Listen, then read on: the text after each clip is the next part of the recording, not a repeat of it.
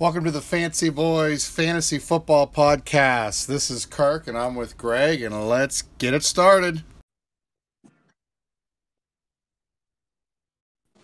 Kirk, what's There up? you are. There we go. Oh, week one is over with, man. Can you believe it? Yeah, it feels like it feels like it was longer than a week. Yeah, the funny thing is there's so much build up to the season. These first 5 weeks just kind of fly by, so they'll be gone before you know it, though. So, but all right, man. So this is our first, obviously, first in-season show. We're going to review our game from the 2-1 league and then talk about some of the bigger stories going on in the league right now, as well as giving some sage advice for to stop some owners from overreacting to their players after week one, failure. So, you ready to get it started, man? Let's do it. All right. So, well, let's talk about our game in the 2-1. We went against the Wasp man, Wassel, and if you remember correctly, we were obviously the number one team in the power rankings, which we'll have to redo this week. And Adam was ranked number 10. My early calculations still have us ranked number one in the power rankings, but that's not official. Those will come out later in the week. But let's talk about it, man. Let me see if I can pull it up here.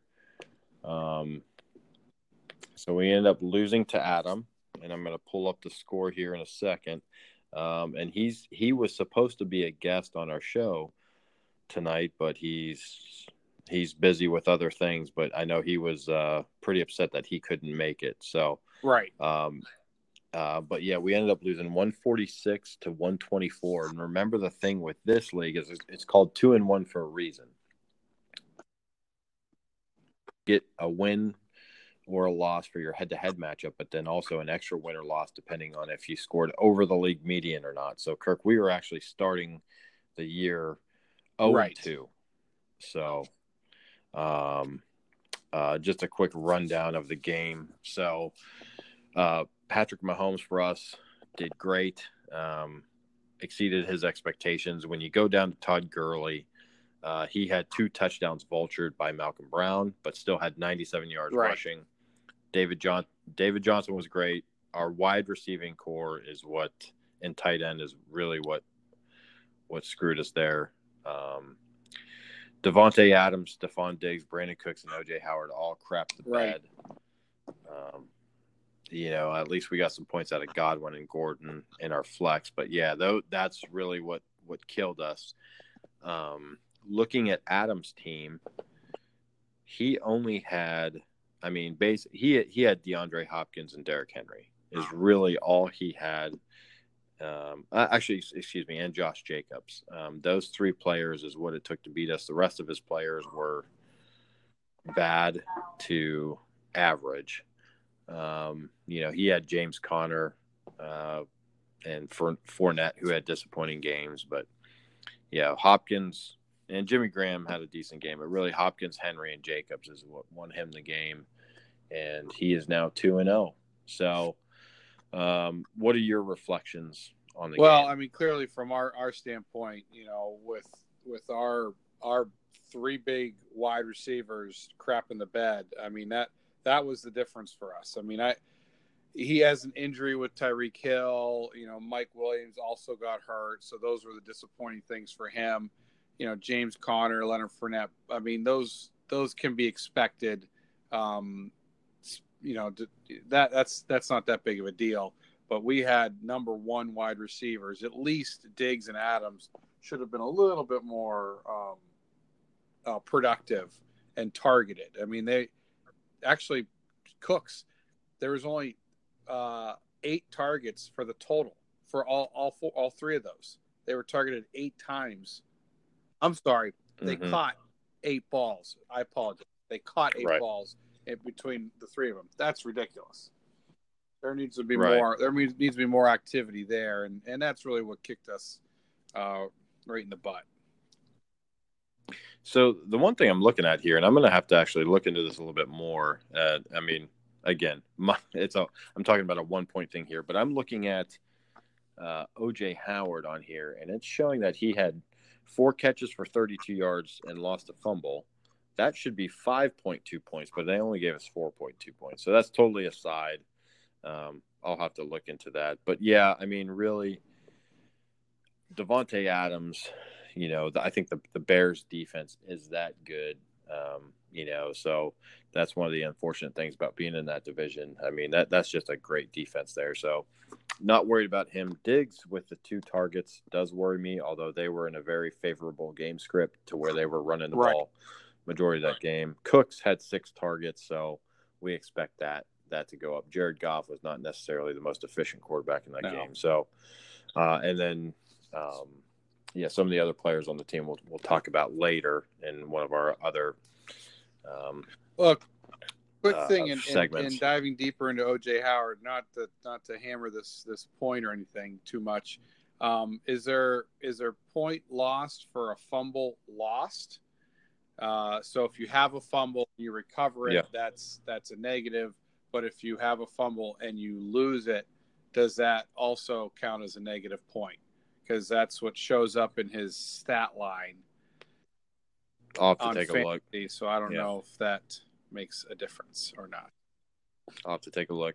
Hey, the one thing I think that you and I need to talk about before we move on to the other segment is, we've got Gurley, and then on the bench we have Malcolm Brown and Darrell Henderson. Remember, we traded a first-round pick for Darrell Henderson, so we're kind of invested in him. He had 1 carry for 0 yards. He was only out there for 2 plays, where Malcolm Brown, 11 carries, 53 yards, and 2 touchdowns. And actually, when you look at Gurley got a lot of his yards late, which you'd expect them to have Gurley out there early and then get spelled later on. But that really wasn't the case. I mean, Malcolm Brown was out there very early. So what's your take on that whole situation? Well, trying to, I guess, read between the lines with what they say, they seem to indicate that this was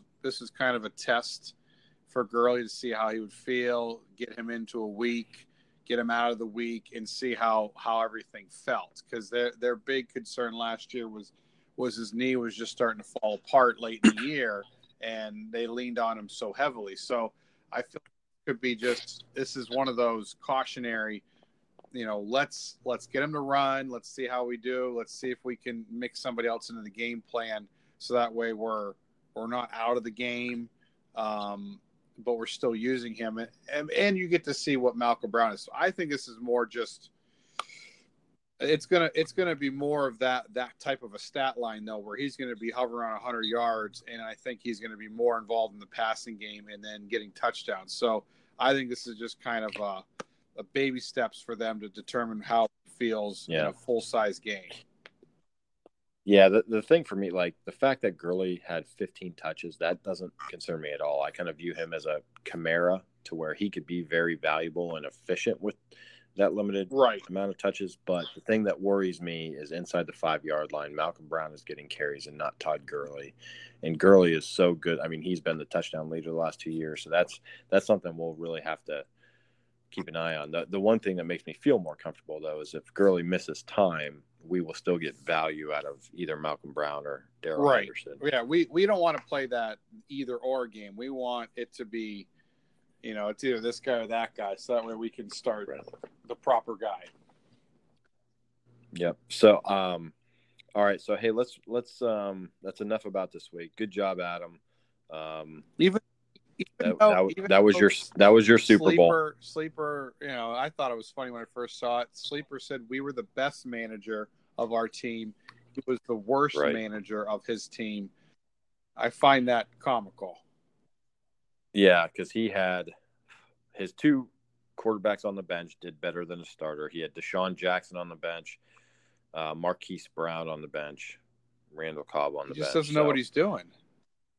He doesn't.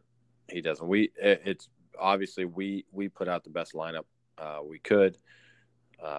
It's just our players didn't not the coach's do what they were fault. supposed to. Not the coach's fault. Nope, totally. Yeah, it was the execution of the players. So, and Sleeper gets it. So, all right. So let's go on. So obviously, fantasy owners are notorious for week one for overreacting. Whether it's a player does bad and they drop them from their lineup, or if it's they come out of nowhere, have a great week, and then people are spending all of their fab on them. I have one league real quick. It's a home league to where one guy picked up two players, $50 each. So he spent all of his fab. I think it was like John Ross and somebody else like that. So he's done for the year for that. Every year it's the same thing. It's this guy looked great, and that must mean he's going to be good forever. Right. So let's talk about that. We're only going to talk about the bad ones, though. Kirk, I asked you to nominate two guys. One, so let's start with the two guys who did really bad, but you are telling owners to relax. They'll be just fine. They had a bad week, but you do not sell low on these guys. Keep them on your roster. Don't tilt. So who was your first guy? I would say the first one was kind of easy. The only reason why I'm putting them on there is because you got a new coach and you have a shaky quarterback, and that's Mike Evans. Mike Evans had a 4.8 week. He had 2 catches for 28 yards.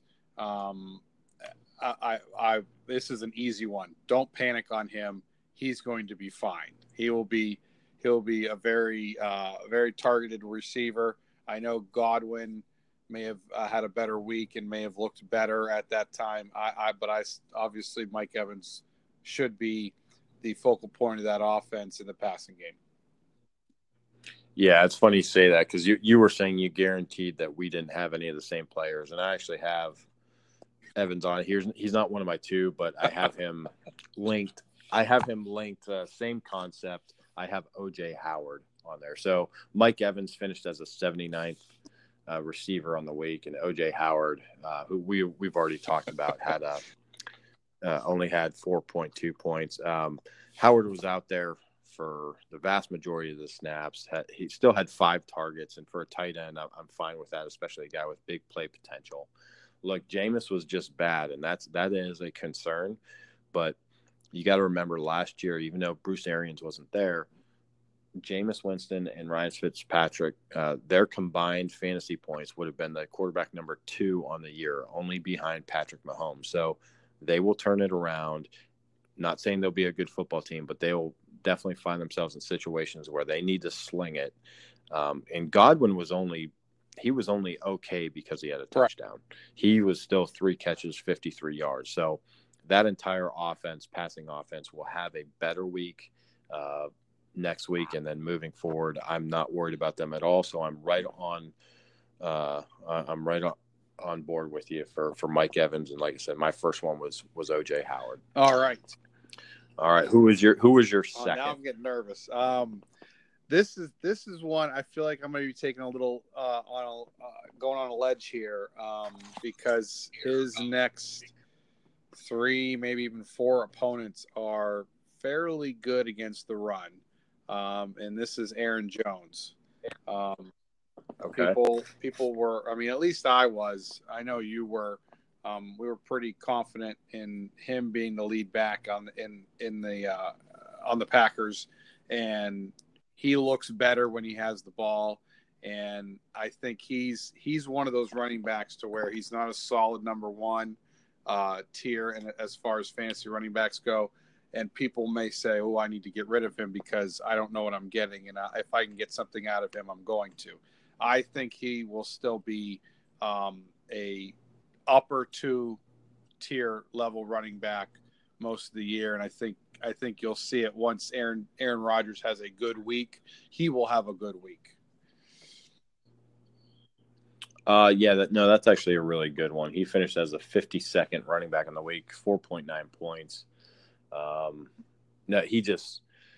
He is very similar to my second guy, to where he's just better than Jamal Williams.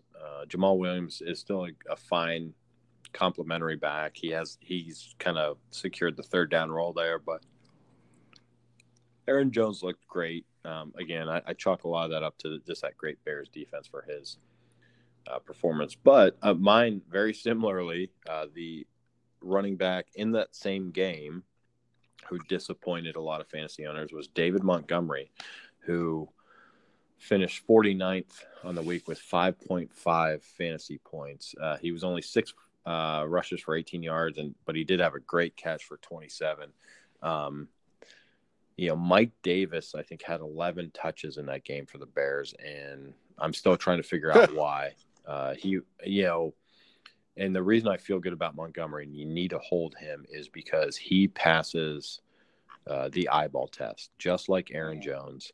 You can watch the game and say that, okay, he is the better football player and he is a rookie. And as the season goes on, he's going to eventually dominate the touches in that backfield. And he does have a 3-down skill set to where he can catch the ball too.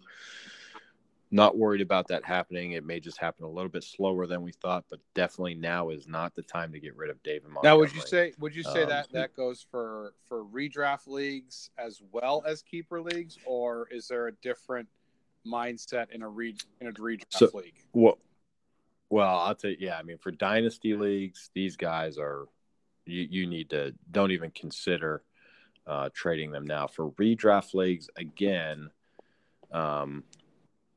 Right now, if you get rid of them, you're selling them low. Both of these players are probably at their lowest value right now. So if they piece together 2 or 3 good weeks and you can sell them high, if those aren't the guys you want, that would be the appropriate time to trade them away. But not right now. They will get better, and so redraft leagues, like I can understand wanting to unload them, but now is not the time. Got it. I understand that.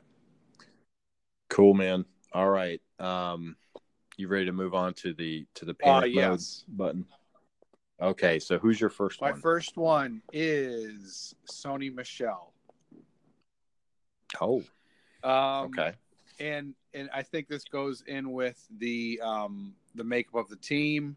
I have him in one of my leagues in a redraft, and I'm regretting it. Actually, I have him and David Montgomery in one of my redraft leagues. So David Montgomery is not somebody I'm panicking on because I agree with you. Michel, I'm nervous because, it's when they play him and they give him carries, I expect him to do well. 15 carries for 14 yards and no targets out of the backfield is not a good sign.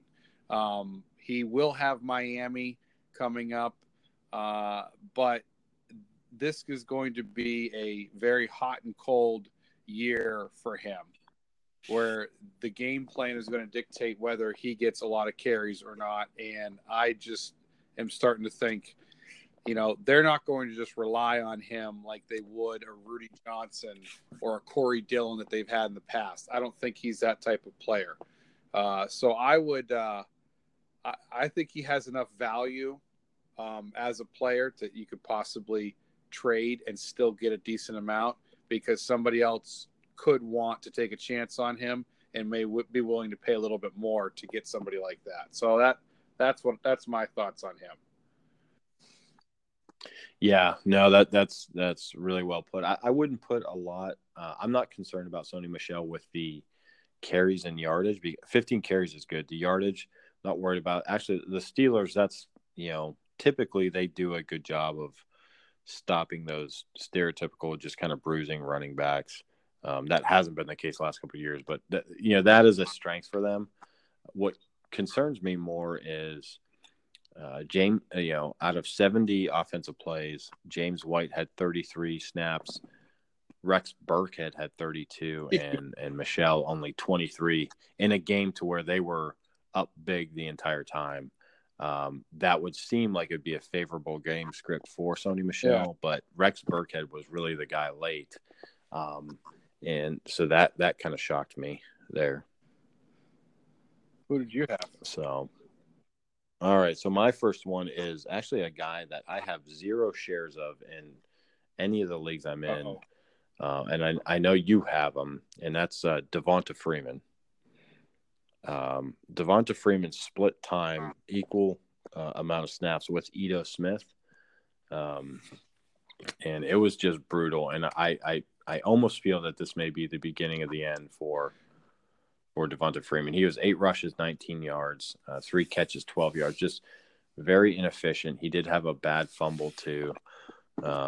Couldn't get anything going. Now they did play a really good defense in Minnesota, but I think that's definitely a situation to keep your eye on. He just does not look the same player as he did, 2-3 years ago when he was the number 6 and the number 1 overall running back. How do you feel about him? Well, I do not have him in any league. I know. Oh, I thought you got him in the keeper league. Did you not? No, that was a target of mine that got screwed up through. That's right. Okay. I was not able to bid on him. That's right. Coincidentally, I have also picked him as a panic. No, you guaranteed we would have none of the same. I know. Players. I was surprised. I thought I thought there was enough players that you would be going, but I guess we have a lot of the same thoughts. I was actually looking at his usage versus Ito Smith, and then secondly, you have Philly, Indianapolis, Tennessee, Houston. The next 4 weeks, they typically are stronger in the run game. I know Philly is. I know Indianapolis's defense is pretty good. Tennessee I think is going to be a pretty good hard defense, and Houston, you have enough talent there on defense that they should be able to stop somebody. I just don't see his schedule lining up. I'm with you. He doesn't look the same, which is disappointing because they said he was supposed to. And the other thing is that offensive line is very bad. They didn't put up points until very late in that Minnesota game. I think that offense may not be what we're used to seeing out of Atlanta. So definitely, and that's the thing. So we're saying, yeah, it is time to panic with him. But still, you may not, again, you're selling him low if you try to unload him or trade him. So you just got to kind of find an owner who's desperate and a situation that makes sense. I mean, ultimately, though, sometimes with these guys, it may not make sense to get rid of them now, but man, the second he has a game that's okay, he's one I would be unloading. Yeah, and I mean, but he still has that name value to where some people might not be turned off on trying to get him. I know they may. I mean, it really depends on your makeup of your team. If you have injuries, it may be he's the guy on your team that you might get the most out of to a trade. But yeah, you wait till he has that 15, 20 point game, and then you dump him. Yeah, no, great point. What's your last one? Oh no, that was your last one. You had Michelle and Freeman, huh? Okay, my last one is actually a guy that I was really excited about all year. Traded him to PP Eaters in the Empire League of all people, and that's Dante Pettis. Man, has his stock fallen the last month or two. He was out there for 2 offensive snaps. I think he had 1 catch for 7 yards. Definitely fallen out of favor there with the coaching staff. Not only that, but they have some other talented young receivers. They've got George Kittle, who's obviously the number 1 target. Man, I don't know. There's really no other than you think that doesn't seem like a talented receiving team that he has an opening there, but obviously he can't take advantage of it. In the 4th preseason game, he's still playing late. He just can't seem to get it going. Doesn't seem like he had a good offseason. So no real reasons to be excited there. He's almost a player, especially in redraft leagues, to where it's a short bench. He's droppable right now if there's players that you think you can get stuff out of. Because if he's going to have any value, it's going to be later in the season. And some of these redraft leagues, you can't just hold a bench spot for somebody who may have some scoring value later in this. Yeah, later in the year. He's definitely a forgotten man. I guess I didn't have any stock in any of the Niners wide receivers other than George Kittle being a receiver, just because I felt as confident about them as I did last year, which I don't know who they are. I don't know who anybody is.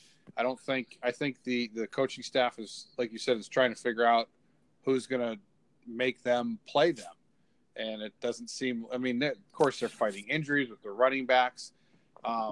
They won the game, didn't they? Did they win their first game? San Francisco? They did. Yeah, they beat Tampa. Yeah, that's astonishing. It must be that great offensive mind, Kyle Shanahan. I wonder, He must not matter who's actually on your team. It just matters how the system works. And well, the funny thing is it was actually their defense and the 3 interceptions they had of Jameis Winston is what really helped them out. But whatever. Agree to disagree. Offense still scored enough points to win, I guess you could say. Yeah. All right. Well, hey, moving on. And Kirk, I actually think, we had planned to talk about the Antonio Brown saga, Tyreek Hill and Melvin Gordon, but we're actually running out of time here. So I think maybe that aspect of of our notes we can actually put in a little article that you can now expect to see articles from us in the message board for the 2-in-1 League. So, beautiful. This may be a good time to do that. We don't want our guys falling asleep listening to the podcast. So. What? I'm sorry, I kind of dozed off there. What did you say? I said, we'll just put out an article on Antonio Brown and Tyreek Hill and Gordon in those situations. Right. Yeah. So, are you sleeping again? Nope. I'm awake. Okay. So, good. All right, man. Well, hey, that's all for the Fancy Boys. We're signing off. And we're fading out.